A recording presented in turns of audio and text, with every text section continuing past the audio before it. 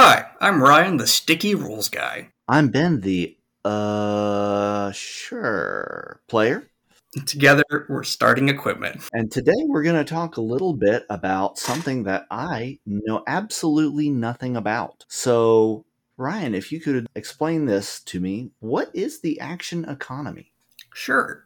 So we've brought it up several times, and I don't know if we've ever given it a really good definition. So I'm going to try and do that today. So the action economy, it's a reference to the really abstract idea, right? Like it applies to every game that exists. But it's the idea that if you have a conflict, the end result of whatever the conflict is, right? A fight, a debate, whatever. Yeah. You're trying to control your opponent's influence on the narrative, their ability to interact with the story. Mm-hmm. And actions are the currency of this exchange. You spend your action to change something in the game world. Makes sense. So when we talk about the action economy, we're talking about how capable different characters are at affecting the story and how one might have an advantage or a disadvantage either because they just have more actions or because their actions are more effective. And before we go any further, I just want to throw this out here. I'm not encouraging you to painstakingly find the absolute best mechanical choice for anything. That way lies madness. It's a game, you should be having fun with it. I'm seeing that there are two big problems. Right. When you really see the debate come up is usually from two situations. Choices and balancing the economy. And we'll talk about choices first because it kind of leads into the other. And what I mean by choices is, all right, let's look at D&D. Not because D&D is especially bad at this, but everyone knows D&D. It's very straightforward. And they've actually done a lot of really cool things about it this edition. So I think it'll be a great example. In combat in D&D, you control your opponent's narrative. When they run out of hit points, they stop taking actions, they're out, right? Makes sense. Yeah. And almost every game has some version of this, no matter what it is. But that means the end result, the end goal in a combat in D&D, assuming, everything else being equal, you're not trying to protect anybody, you don't have an alternative motive, you're in a big field fighting other people, right? Yeah. Very plain. You want their hit points to hit 0. And there is no mechanical change until they hit 0. So doing damage to someone is always a good use of your action. But it's quickest to get to 0, doesn't matter anything else. Obviously, there are a whole bunch of other things you can do in D&D, right? Tons of spells don't do damage, but whatever effect or ability you want to put in the game, whatever spell or special thing, you're going to have to weigh it. Is this better than just me doing damage to someone, assuming you're in a combat situation? You might have this really cool ability that lets you do cool things, and it may have put a great status on someone. But is it worth it compared to just doing damage, right?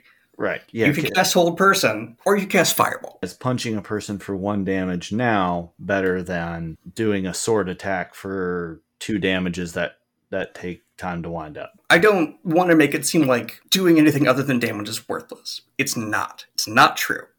And that would be a terribly boring game because you would just be rolling dice and see who gets to one number fast, which actually is a really abstract way to think about it. But let's not go there. That's not the point. No, yeah, that's a grim. That is the path of madness. Yes. I have seen the truth, and it's just a bunch of numbers. But it's something, if you were to design a game, or, even homebrew some stuff for the game you're running, you have to think about it. Is this worth not doing the default, which is hitting someone? And there are a lot of ways around it, right?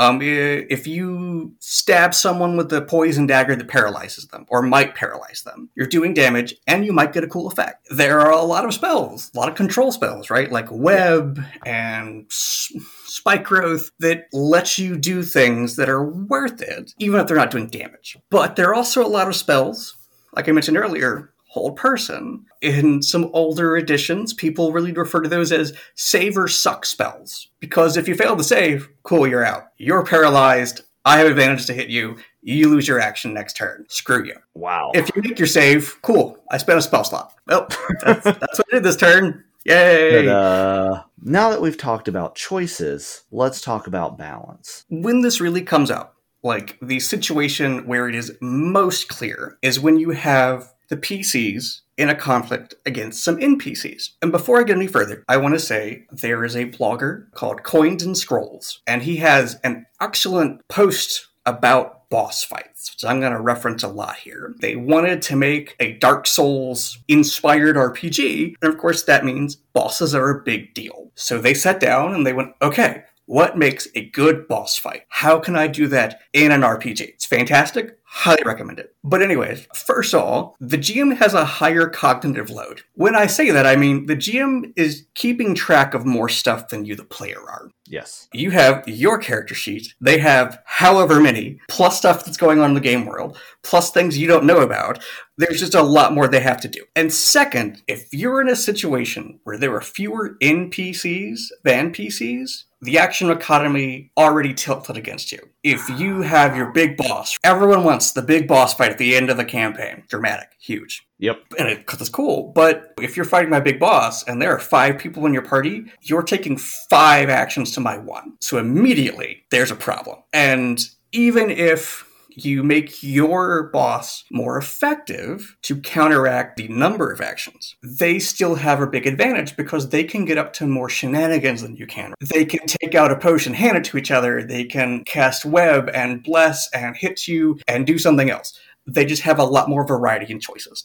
We've said all this stuff, right? We've said these are the big problems. And I've used D&D as the example, so it's only fair that I talk about the way D&D has come up with solutions to these. I say D&D came up with them. I don't know if they did. They're in 5th edition. That's what I know.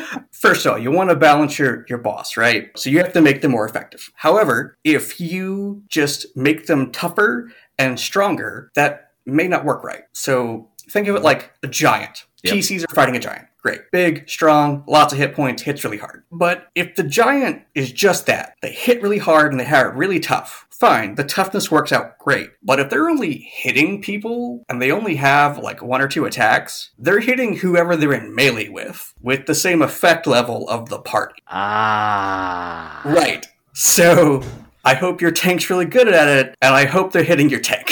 That gets kind of wonky, right? Like, what if you crit? Well, he's already doing a lot of damage, and the crit, that may be more than the player can just take. Maybe they're just out. That's a huge problem. A better solution is a dragon, and that's why they're classic characters, classic monsters. Okay. They have an area of effect attack. They have a breath weapon. Right. Which lets them, it's a multiplier. I get to affect everyone, or multiple people at once, right? Right. Great. They also, when they attack in melee, they have the classic claw bite. They're probably doing a decent amount of damage, but because they're making it multiple actions, they can split it up. I mean, assuming there's not just one person in melee, that's a bad situation to be in. It gives them the option to just, I'm not just going to sit here and drive the paladin into the ground like a pole. It can like move around and spread that damage out. Right. Right. And that's a much better idea. The other things that are in 5th Ed that are really great for this, legendary actions, which are actions that only certain monsters have them, solo monsters.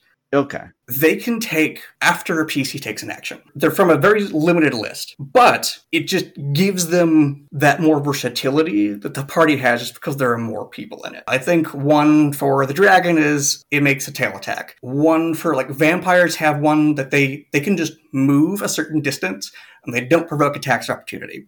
So none of these are super powerful, but just having something there so they can... Yeah. Right. And it helps balance it out. The other one is lair actions. If you fight these really powerful monsters in their lair, the environment is against you. And every turn on initiative count 20, the lair takes an action. And again, they're not super powerful. They're not as powerful as like a PC's action, but they're still there. And they still help even the economy out, right? I think one for like a red dragon is a cloud of smoke belches out of the ground. Everyone inside can't see well. That's really simple. It's very evocative, and it's something. Gives them a thing. Right. It gives them something to do, and it helps you with that inherent problem in the economy. There are other ways that you can really help fine-tune your big boss. I mean, is that where like ads come in? Yes. So Coins and Scrolls recommended use the environment because the environment is part of the scene. It's a big part of, you don't have the duel with the man who killed your father on like a street in the middle of the day. You have it on the mast of a ship during a thunderstorm. That's more dramatic. It's a big part of the whole thing. So have stuff that the players can interact with and that change things, right?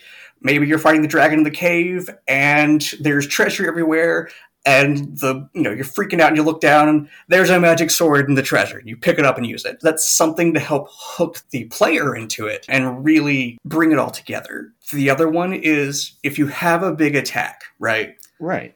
Like the giant swinging the huge tree down, or the dragon breathing fire, and it's really powerful. You want it to be really powerful, but you don't want it to just kill the PCs all at once. Right, you don't want to nuke them. Right. You can do it, but you have to telegraph it. So maybe the dragon spends its action for one round, and it just inhales, and you see the fire start in the back of its throat. So now the players realize something big is going to happen next turn, and they can make a decision, right? Yeah. If the dragon's really hurt, maybe it's worth it to just we're just gonna try. We're gonna do as much damage as we can this turn and pray it works.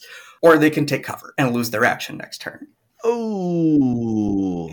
It gives you choices as the player, but again, this is coming. Yeah. You see the giant swing the tree back for a haymaker. You should probably do something about that. Yeah, you should be ready for that. And it's not on the GM if you're not. Well, what happened? Look, he spent a whole action breathing in. I mean, he breathed fire at you. You died. I can't tell that that's as clear as I can make that what's going to happen. I'm not going to feel bad about this. I gave you every tool you needed. The other thing is having a clock, even if your boss is just more powerful than the party. Right? Yeah. You have something in the scenario where the party only has to survive so long, right? Right. Maybe our objective is we don't need to kill the big boss. We just need to get, the captured prince he's kidnapped away. Or maybe the big boss has done something to make himself super powerful, but it's killing him. And every turn, he's taking damage. So we just gotta wait it out. Right. So what do we do every turn? We drink healing potions and try and put statuses on him and heal ourselves and whatever.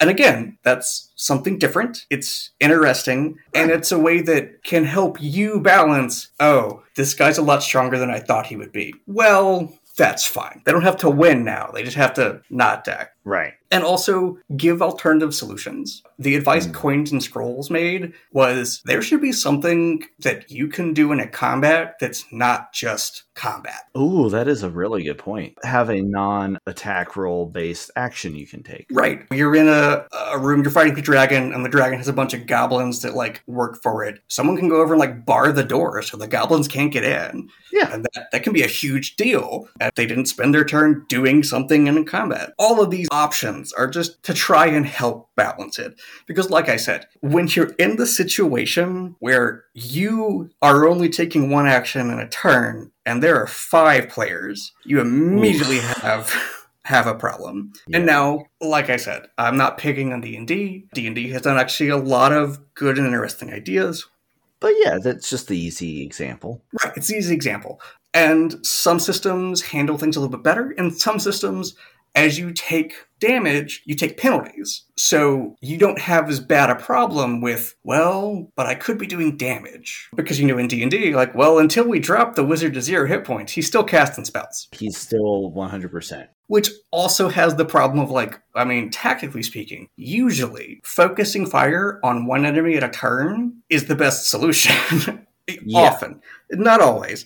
But, if every turn we just pick one enemy and, we take that one down. Great. Well, they have one less action next turn. Then we take that one down. And then you're building up a better situation for yourself every time. And it's true. It's maybe a really good choice, but it may not be a fun choice. Right. Right. Because that's ultimately what we're all here for. Right. We're all here to have fun. So I hope I have explained this idea and it hasn't just been me rambling to myself for 20 minutes. No, it's actually, I think, been very informative about how to think differently about your actions in an RPG. Especially for the GM, right? It's a really big problem for the GM. It's something they need to really think about. They absolutely should think about it. Because, man, every GM's had that problem where, I made a really cool villain, and they killed him in the second turn. Yeah. Damn it. Yeah. So let's try and avoid that in the future. I mean, here and there. Yeah. Well, sometimes the players, especially if you have a villain who's been really hounding the players, sometimes it's really fun for the players to show up like, no, we prepared for you. Your plan doesn't work now. We're shutting this down. And that's fair. But to go along with all these ideas and the stuff I've talked about, I really encourage people to go out and find some independent RPGs, because this is a discussion that happens a lot between game developers. I mean, obviously, it's, I put a cool thing that I thought people would do in the game and no one's doing it. Why? So, it's something they think about. How do I make people take this choice? So yeah, I really encourage you. Go out, find all these weird indie RPGs that are like super niche, but have unique mechanics in them, and see how they work. Take them apart. Maybe there's something that you want to take back to whatever game you're running or playing in. Well, thank you for sitting down and humoring me and reading from the prompts, Ben. Anytime. I can do that. Well, I'm Ryan, the Sticky Rolls guy. And I'm Ben, the sure player. Together, we're starting equipment.